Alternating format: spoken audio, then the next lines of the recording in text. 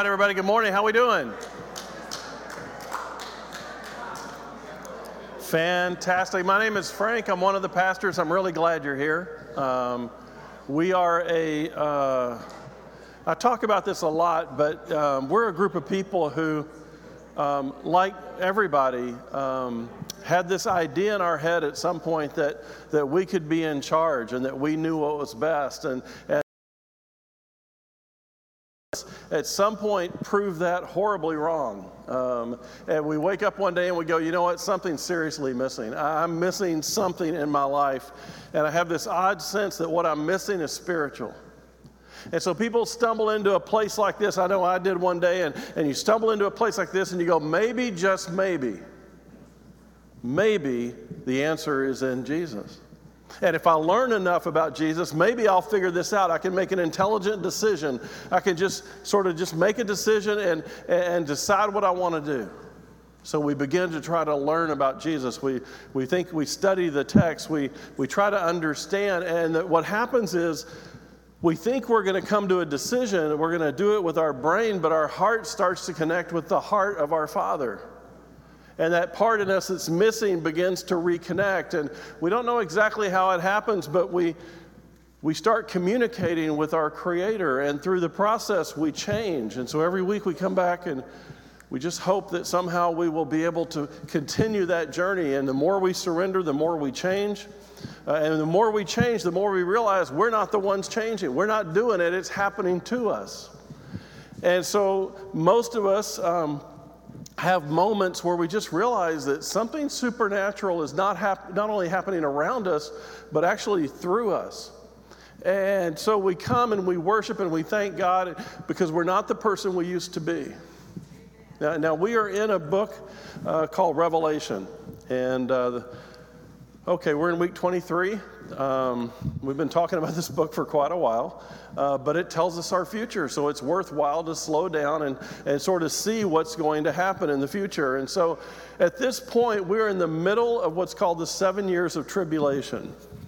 We're between the trumpet and bowl judgments. We're at the midpoint of tribulation. Now, one of the things that's going to happen is from the midpoint on, the last 3.5 years, things amp up very quickly.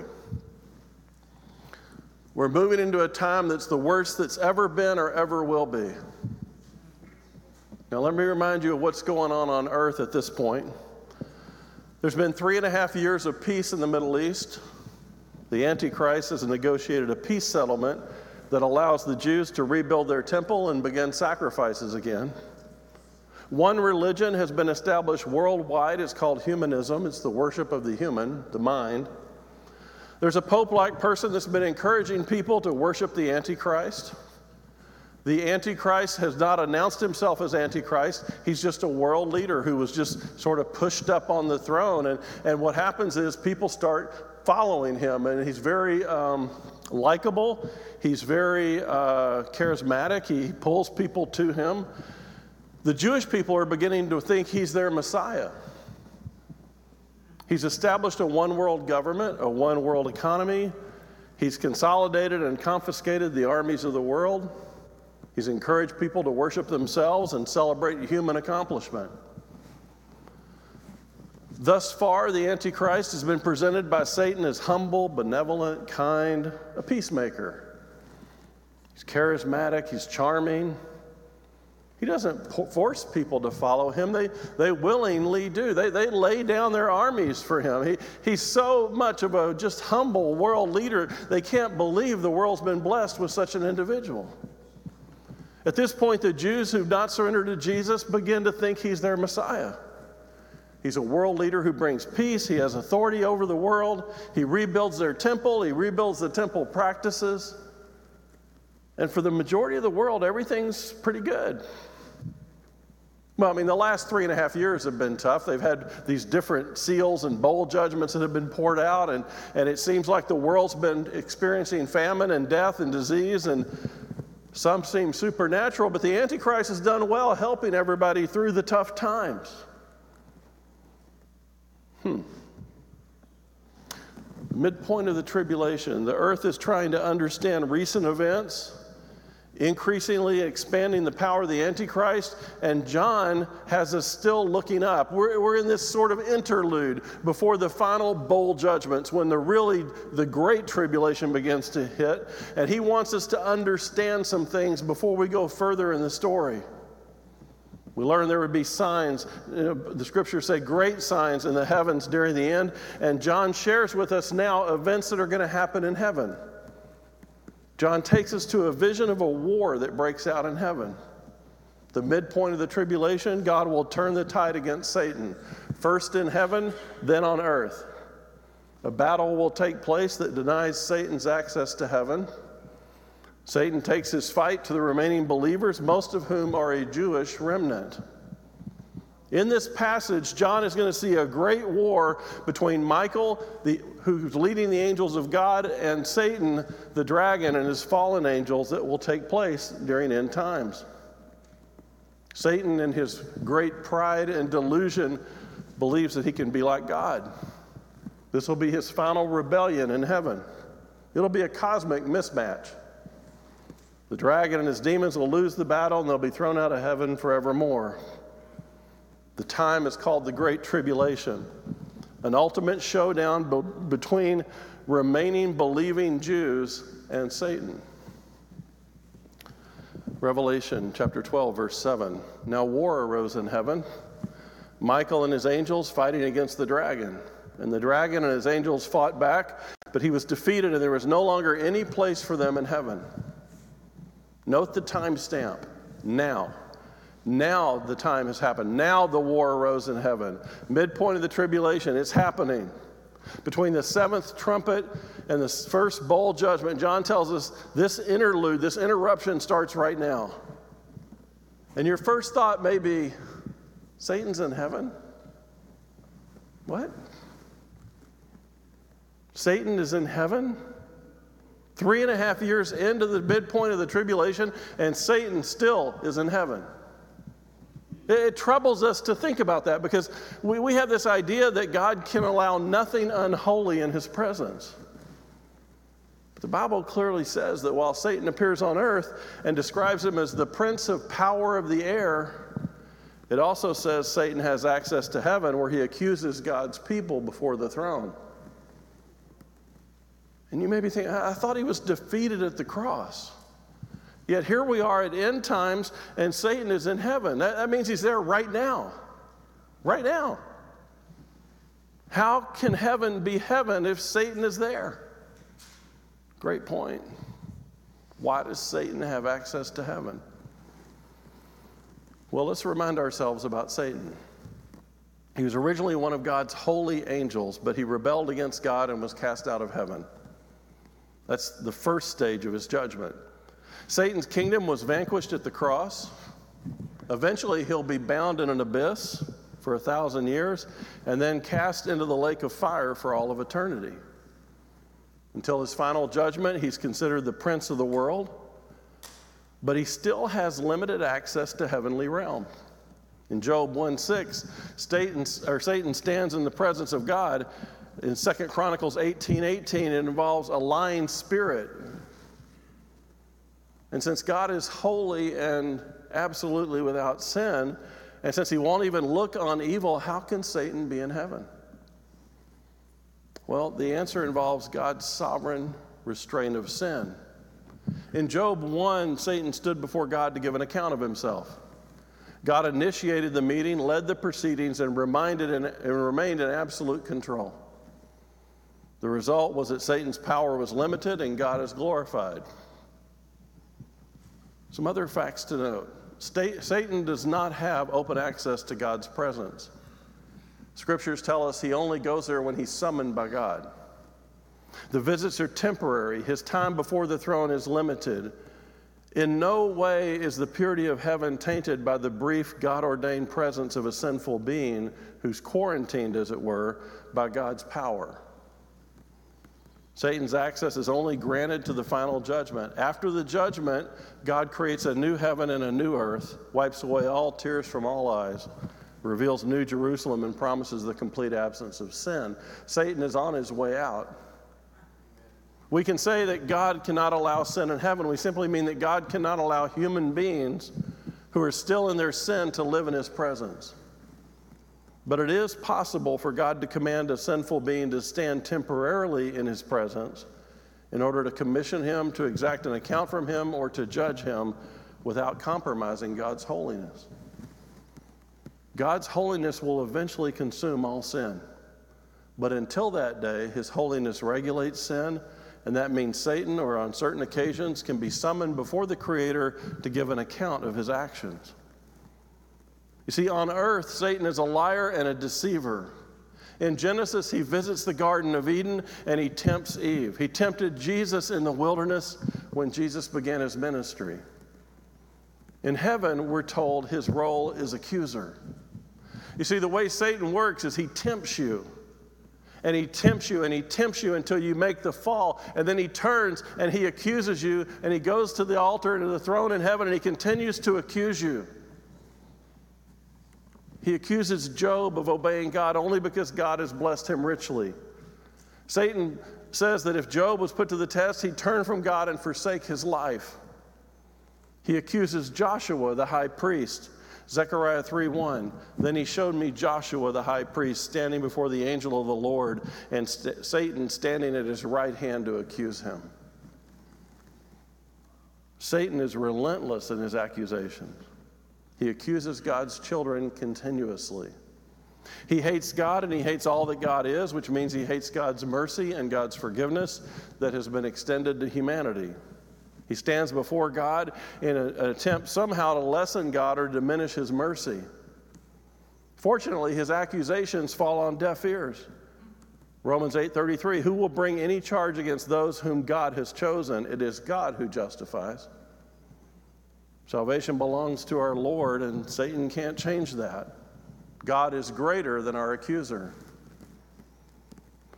Romans 8:33, who shall bring any charge against God's elect? It is God who justifies. Who is to condemn? Christ Jesus is the one who died, more than that, who was raised, who is at the right hand of God, who indeed is interceding for us. Picture that for a minute. Satan is there accusing you, accusing, and Jesus is interceding. It's amazing picture when you think about it. And Satan never gives up. He's a lawyer that never wins. Those who believe have Satan interceding for them. Sadly, those who don't, have Jesus interceding for them. Sadly, those who don't. As Paul says, who can bring a charge against God's elect? Satan tries to remind believers of their sin and their unworthiness in God's family, and tries to put doubt in their hearts and mind about their salvation. He wants us to forget how much God loves us and how faithful he is. Satan says, look at your sinfulness. God says, look to Jesus. Note who started this war in heaven. Dragon and his angels fought back. Michael, under God's direction, initiated this battle. It's time for Satan to leave. It's time. He no longer has access to heaven. God has determined it's time for him to leave. This isn't some rebellion that was put down. God in his sovereignty said, enough, I'm tired of you, get out of here. No more accusing, Satan, you are dismissed. He's defeated. Not a lot of details here, but it's not that important. God's already told us he has victory over him. Note that it says there was no longer a place for him in heaven. God is putting in motion his return of Christ. There's no longer court sessions in heaven. What's been decided has been decided. The arguments and debates are over. The accusations and defenses have concluded. All final arguments have been made. The accuser is dismissed. It's time for judgment. God is orchestrating, just as he's done every event in human history, he's setting the world up for what's known as the Great Tribulation. The prophets spoke of it. Look at Daniel 12:1. At that time shall arise Michael, the great prince who's in charge of your people. And there shall be a time of trouble such as never been seen since there was a nation till that time. But at that time your people shall be delivered, everyone whose name shall be found written in the book. Verse 7, and I heard the man clothed in linen who was above the waters of the stream. He raised his right hand and his left hand towards heaven and swore by him who lives forever that it would be for a time, time, and half a times. And that when the shattering of the power of the holy people comes to an end, all these things will be finished. Daniel says this will happen, and then there'll be a time, time, and half a time, 3.5 years until everything is completed. This battle in heaven is a spiritual battle. Michael and his archangels outnumber Satan 2-1. But these are the spiritual forces in heavenly places that Paul spoke about. You see, right now, there are spiritual forces in heavenly places. Ephesians 6. We don't wrestle against flesh and blood, but against rulers and authorities, against the cosmic powers over this present darkness, against the spiritual forces of evil in the heavenly places. You see, we have a battle. We are warriors of Christ, and we are fighting a spiritual battle against the spiritual forces that are evil in heavenly places. Revelation 12:9, and the great dragon was thrown down, that ancient serpent who's called the devil and Satan, the deceiver of the whole world. He was thrown down to earth, and his angels were thrown down with him. Notice the various titles for this person: dragon, serpent of old, devil, Satan, the one who deceives the world. He's vicious, he's an accuser, he's an adversary, he's a deceiver. The title devil comes from the Greek diablos, which means defaming or slandering. He's the master accuser of believers. The Bible describes 4 different falls of Satan, each one taking him further and further away from the throne of God. First, he falls from glorified to profane. This fall occurred before man was ever created. Satan was God's top angel. He was the pride of God, and because of his pride, he ended up being judged and dismissed. Ezekiel 28:14, you were an anointed, guarded cherubim. I placed you. You were on the holy mountain of God. In the midst of the stones of fire you walked. You were blameless in your ways from the day you were created till unrighteousness was found in you. Listen to the disappointment in God's voice. In the abundance of your trade, you were filled with violence in your midst, and you sinned. So I cast you as a profane thing from the mountain of God, and I destroyed you, O guarding cherub from the midst of the stones of fire. Jesus told his disciples that he's been present from the very beginning to the earth, a phrase that is a loss of dignity and power. Think about how Satan has fallen from an anointed angel in heaven full of power and authority to now being on earth. And now earth is going to be his scene of future operations against God, and he's going to wrestle with God until the end. Jesus said, I saw this happen. That day when we kicked him out of heaven, when we kicked him down to earth, I saw it happen. He said to them in Luke 10:18, I saw Satan fall like lightning from heaven. Next fall is from having access to heaven to being restricted to earth, what we're seeing right now in Revelation 12. The great dragon was thrown down to earth. Now notice he keeps moving down. The third time he's thrown down is from the earth to bondage in the bottomless pit for 1,000 years, which we'll see in Revelation 20. That occurs immediately after Jesus returns. Revelation 20, verse 2. And he seized the dragon, that ancient serpent who is the devil and Satan, and bound him for 1,000 years. And he threw him into a pit and shut it and sealed it over him so that he might not deceive the nations any longer until the 1,000 years are ended. After that, he must be released for a while. The fourth fall of Satan comes from that pit to the lake of fire. It's his final fall. We'll see that in Revelation 20 as well. They marched up over the broad plain of the earth and surrounded the camp of the saints in the beloved city. But fire came down from heaven and consumed them, and the devil who had deceived them was thrown into the lake of fire and sulfur where the beast and the false prophet were, and they'll be tormented day and night forever and ever. 4 falls, each one further and further, from the highest to the very lowest. He reaches the ultimate bottom. cast out of heaven down to earth. He and all of his demons now are on earth. They're cornered. They're like a cornered animal. His fight for souls is over. It's time to just kill flesh. He's lost the battle for souls. Souls that are going to be saved are saved. His angels are cast out with him. These angels are demonic beings, a third of the stars of heaven described in Revelation 12. His tail swept down a third of the stars of heaven and cast them to earth. And the dragon stood before the woman who was about to give birth so that she might bore her child, he might devour it. 2/3 of the angels remain faithful to God.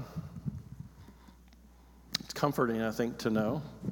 Revelation 12:10. And a loud voice in heaven saying, now the salvation and the power and the kingdom of our God and the authority of his Christ have come. For the accuser of our brothers has been thrown down, who accuses them day and night before God. He says, I heard a loud voice. Note again the timestamp.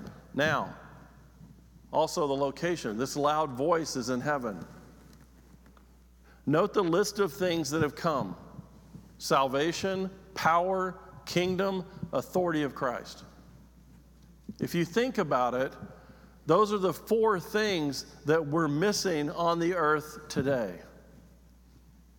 Salvation, power, God's kingdom, and the authority of Christ. The heavenly inhabitants are celebrating confirmation of God's supremacy, which has been vindicated by the defeat and the expulsion of Satan from heaven. Can you imagine how tired they were of hearing Satan accuse people? Now he's been cast to earth. We hear a loud voice. We're not told where this voice comes from. It could be some representative. It could be part of redeemed humanity. It's not an angel, because the voice speaks of the accuser of our brothers. That's interesting. The voice in heaven considers Satan on earth attacking their brothers. It's another reason why I believe in a pre-trib rapture. I believe these are people who've been raptured. I think it's probably the elders of the church. Someone calls out and speaks of the accuser of my brothers. God or an angel does not consider mankind his brother. The accuser, the one who accuses them day and night before our God, has been thrown down. You see, it's in this verse that we learn Satan does not just periodically go to heaven to accuse us. He's there day and night, all the time, never ceasing until God finally said, enough. God's court for believers is unique. Satan accusing day and night, the sentence has already been revealed and carried out. Whatever punishment God determined for your sins, Jesus has already paid for you. Imagine you were found guilty of stealing something and your sentence was to repay $1 million or pay with your life. Okay? So you've stolen something. They tell you got 2 choices. Pay $1 million or pay with your life. A friend steps up and says, I got this debt covered. The debt's been paid, justice met, issue over and solved. We're guilty, but our punishment's been covered and is complete. Now imagine that every day the prosecutor comes back to court and keeps accusing you. His accusations fall on deaf ears because the verdict's been guilty and the price has already been paid. But he keeps showing up every day to keep accusing you of what you've done. Here's the odd part. We agree with Satan. We know we're guilty of our sins. We know we should be getting punished. We know that his accusations against us are probably right. We do have a sinful flesh. We do have imperfect hearts. We do have selfish motives. We are sinners who need a Savior. That's our problem. Satan, we agree, we're a group of messed up people. But we've met an incredible God. We deserve death and we know it. Keep accusing, we agree. That's what makes it so amazing, this grace. We've confessed it. We don't deserve Jesus. We know that. We know it as well as Satan does. But here's what we know and believe that Satan hates. We're a group of messed up people who are surrendered to Jesus Christ. And because of that faith, we know this: there is no condemnation for those who are in Christ Jesus. Yet day and night, Satan keeps trying. And finally, in the midpoint of tribulation, God says, enough. Enough. And they've conquered him by the blood of the Lamb and by the word of their testimony, for they loved not their lives even unto death. Now we're told how Satan's going to be defeated. They have conquered them. That's interesting. The voice did not say we. The one speaking here knows that someone else is conquering Satan. We know that Satan's conquered only by God, and that he may do so through his angels, through himself as Christ, or through his believers. So who is it? Who's doing the conquering? Well, John tells us that Satan is going to be conquered through two actions. Don't miss this. Two actions are going to kill Satan: the blood of the Lamb, the word of their testimony. Those are the two things he cannot overcome. The blood. The blood overcomes Satan's accusations. Those accusations mean nothing against us because Jesus has already paid the penalty. We may actually be worse than what Satan is portraying, but it doesn't matter. We've been saved by the righteous work of Jesus on the cross. It's important to pause here, I think, and talk about what it means by the blood of Christ. We throw that term around a lot. When we speak of being saved by the blood or covered in the blood, it's not the literal blood of Jesus that we're talking about. We're not actually covered by his blood. His blood was poured out on Calvary. If we somehow found some of Jesus' blood, it's not magical. It's not going to save us. If his blood literally saves us, then the Roman executioners who were covered in it would have been saved. What we're actually talking about is that the blood of the Lamb is the ground or reason of victory. It's the instrument of victory. The blood speaks to us of the real physical death of Jesus in our place on our behalf. When we talk about being covered by the blood of the Lamb, we're talking about the fact that Jesus took our place and we're coming under that. He literally bore our judgment and poured out his blood for that. That's what saves us. The blood emphasizes the real death and suffering of Jesus. Not only did he suffer, he died. The blood of the Lamb emphasizes his substitutionary work for us. He became the Passover lamb who died as a substitute for all of us. The precious blood of Jesus is not meant for us to merely admire and exhibit. We must not be content to just talk about it, sing about it, and do nothing with it. But we're to use it against Satan and his lies. Confronting Satan with what happened on the cross is what silences him. No matter what he accuses you of, Jesus comes back with, yeah, but I paid that. Why do you keep coming back? And when you come tomorrow, I'll give you the same answer. Why are you coming back?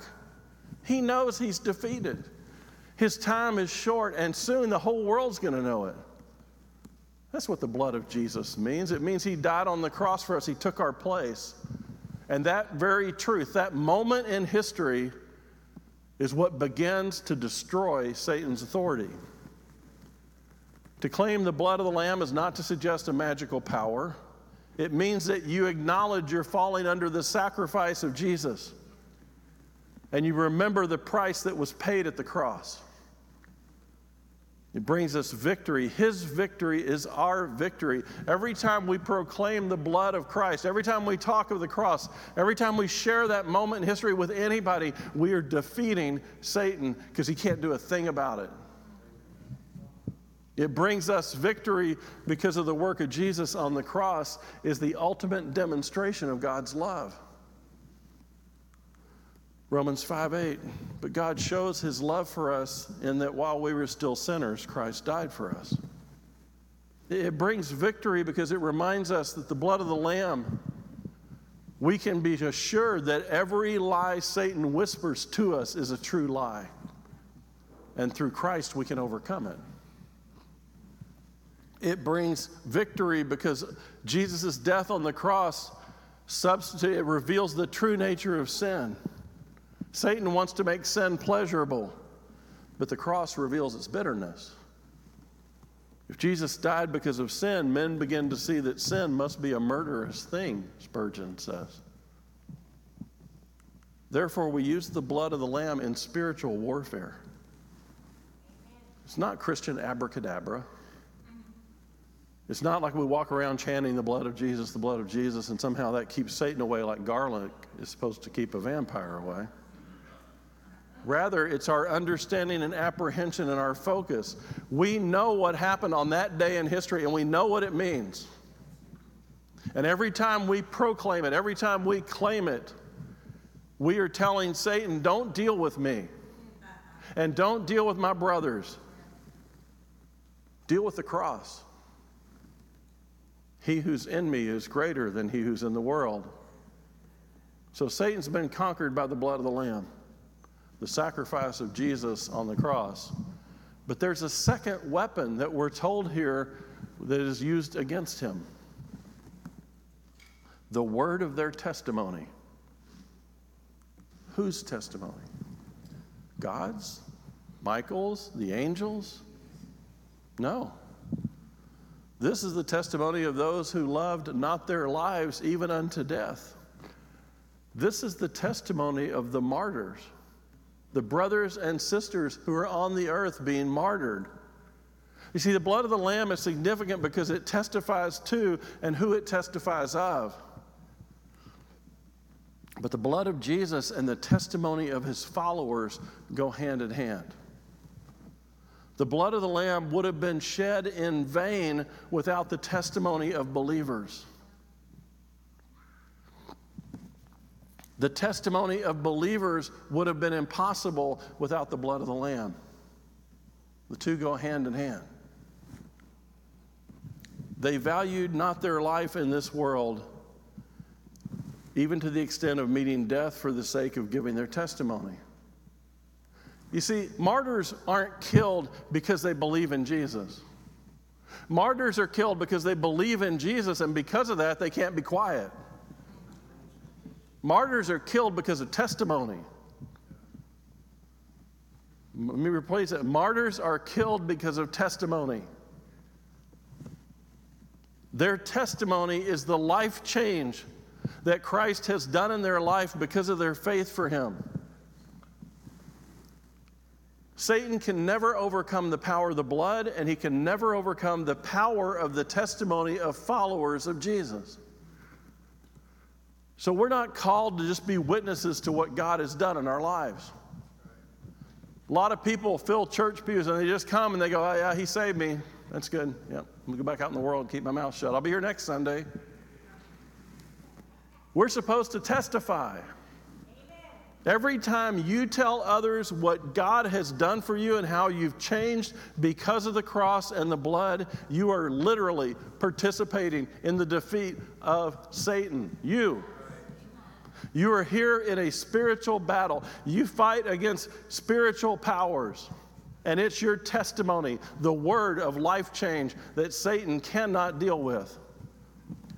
The testimony of those who love their word more than their life does not just include those who were martyred for the faith. It's every believer who has surrendered their will for God's and lived it out until their death.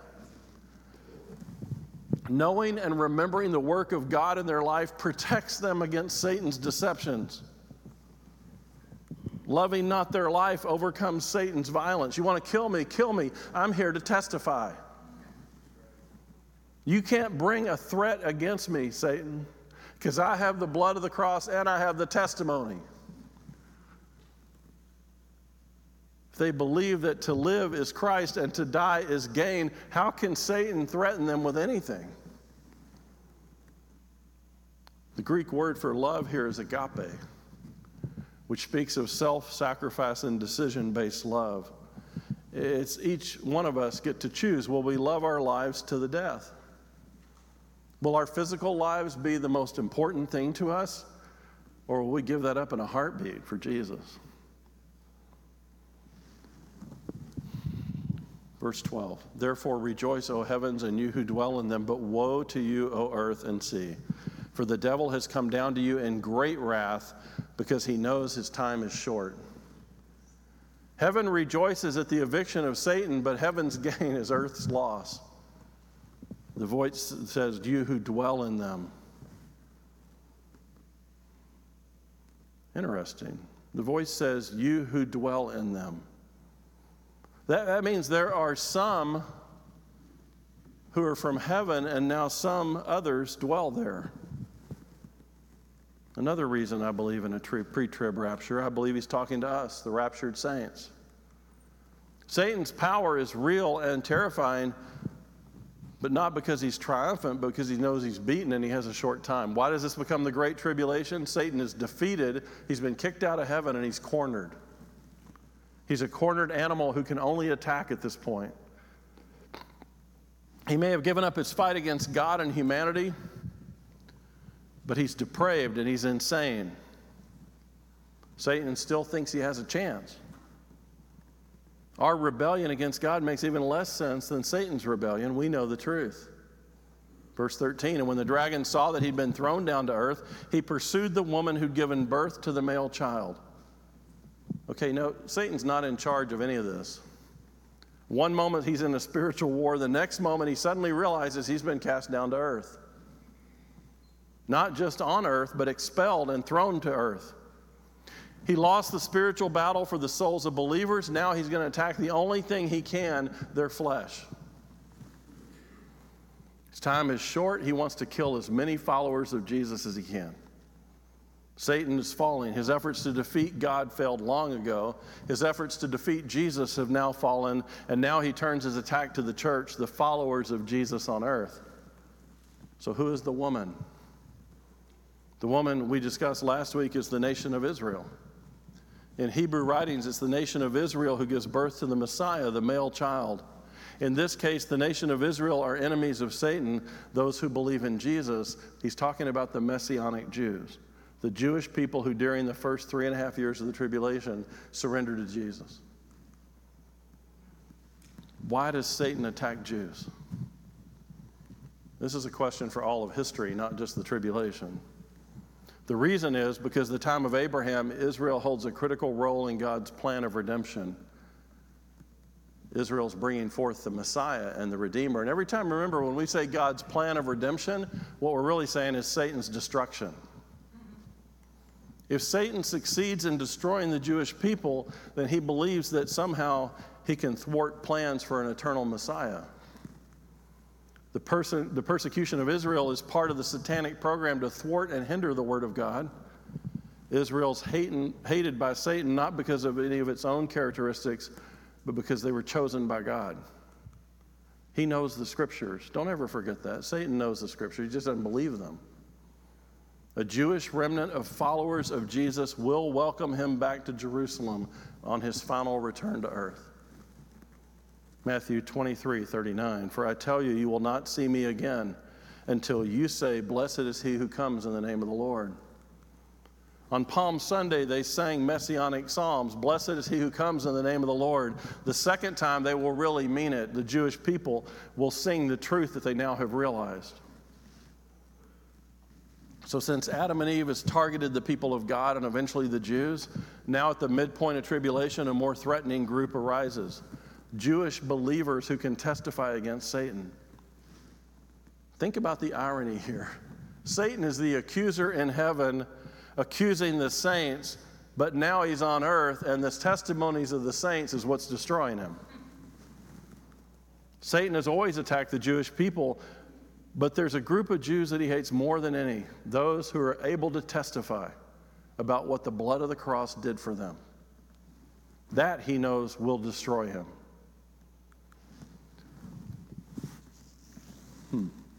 But the woman was given 2 wings of the great eagle so that she might fly from the serpent to the wilderness, to the place where she's to be nourished for time and half a time. Eagle's wings are an emblem found in the Exodus deliverance, another way of connecting these people with Israel. Just as the Jewish remnant or the Jewish people were rescued from Israel, so will this Jewish remnant be rescued on Jesus' return. Exodus 19:4. You yourselves have seen what I did to the Egyptians, how I bore you on eagle's wings and brought you to myself. He's going to do it again. The 2 wings may typify the Old and New Testament, by which the authority of the church convicts, but honestly, we don't know what those 2 wings mean. Many have said the 2 wings of a great eagle do describe a military transport plane. Who knows? All I know is God's going to bring them back and rescue them.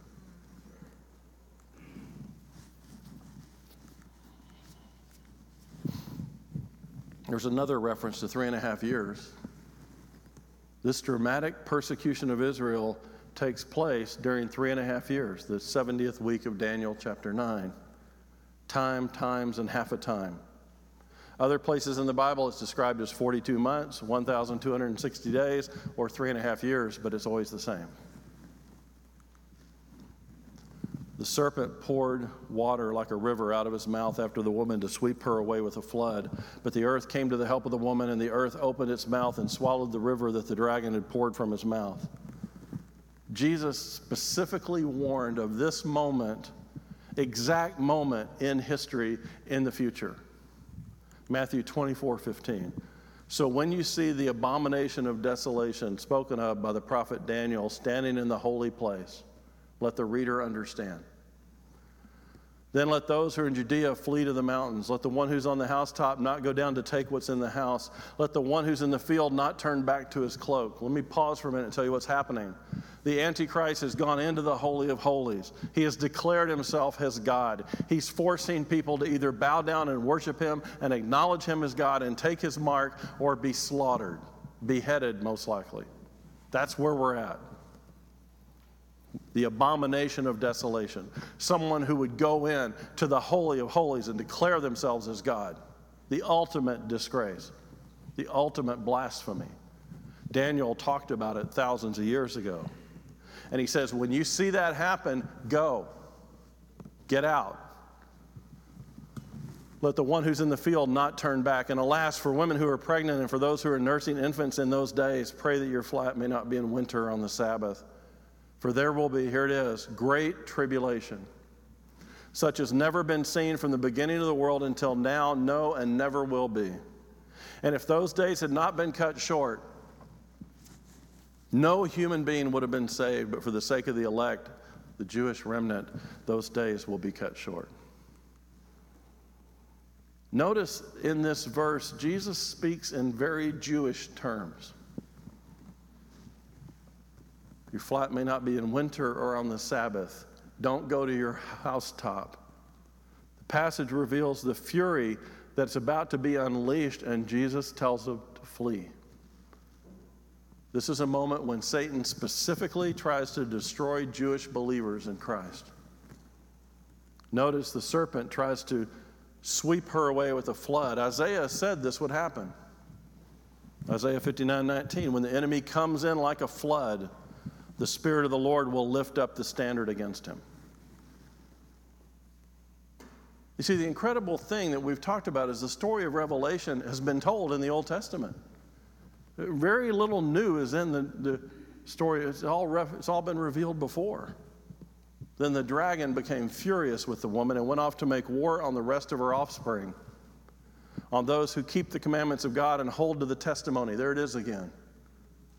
Those who keep the commandments of God and hold to the testimony. And he stood on the sand of the sea. You see, Satan continues to fall. He couldn't beat God. He couldn't beat Jesus. He couldn't beat the Jewish messianic family. Now he attacks individuals, those offsprings of their testimony, those who tell the truth. Likely he's talking here about Gentile believers who are still left on earth. They come to faith during the tribulation. The group of new believers becomes targeted focus during the last 3.5 years. Everyone's forced to declare their loyalty. Everyone who doesn't will be martyred. They don't take the mark of the beast. Having failed to prevent the mission of Jesus, having been foiled in his attempts to overcome the church of God, Satan begins to attack the seed of the woman, the individual believer. Our testimony is crucial. These believers are targeted because they can't shut up. They can't fake it. They can't take a mark that doesn't respond to their Lord. They can't bow down and worship a false god. They'd rather die than do that. They're not going to do it. It's their testimony that breaks down Satan.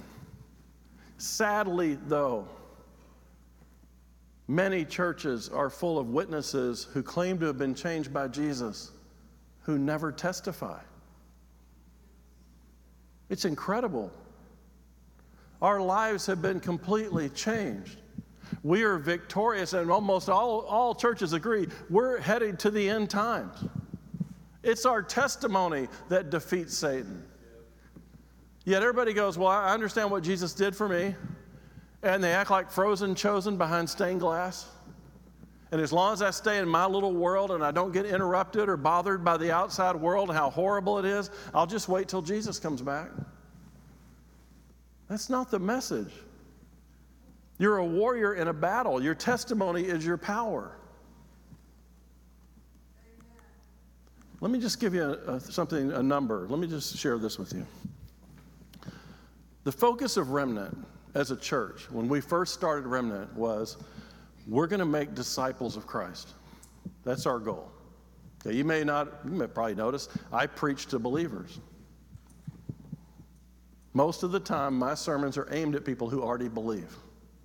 There are many churches who preach to seekers, praise God. But the mission of this church, God has revealed to us, is to raise disciples. Let me share with you why that's so powerful. If you can get 6 new people here every week, let's say 5 to make the math easier. Okay, so out of ours, we get 5 people here every week. Okay, in 1 year, we'll reach about 250 people with the message. Not bad, I guess. But pastors are told to preach the word in season and out of season and to equip the saints for ministry. If you share the gospel with one person every week, just one, you just tell one person why you have the hope and faith that you have in Jesus Christ, we together will reach 4,000 people in a year. Why do we spend so much time making sure you understand the scriptures, making sure that you understand what's going on in the world and why the urgency is there? Because we're trying to help you grow in Christ, because there's nothing more valuable for somebody who's lost than to see somebody who knows Jesus walk in the door and that light comes into their life. And so we are sent out in the world. You are a missionary going out into Sarasota. I say this a lot. I wish we'd all get on an airplane, fly around for about 8 hours, come back and land in Sarasota and convince ourselves we're missionaries. You have an incredible testimony. But every time you decide to keep your mouth shut when you know somebody could benefit from that testimony because you're too afraid, Satan wins. 2 things destroy Satan: the blood of the cross, the testimony of believers who won't shut up. Being a witness of Christ helps nobody unless you testify to it. Jesus lived a perfect life, and he still had to explain the truth. You can't live a perfect life and just think people around you are suddenly going to understand the cross. They won't. It's got to be shared. Think about this. If you're a follower of Christ, somebody came to you with a message. Think about how many times that message was faithfully handed down from the time Jesus ascended on the Mount of Olives till it finally got to you. Every person being faithful. Every person sharing the gospel. Every person being willing to testify and not just work on being saved. We have a responsibility as believers to share the reason why we have the hope that we have. When was the last time you told your story to somebody who really needed it? It's like Wolf Brand chili. That's too long. We should be doing this every day. One a week. We should be sharing every day with people we see. I don't care what they think. Satan needs to go down. What are we afraid of? There's no condemnation. He who's in the world is greater. We say it all the time. Do we believe it? We sing songs about it. There's no reason we shouldn't be able to go into someone's life and share with them the reason why we have the hope that we have. They can reject it. What's unacceptable is if we don't share it.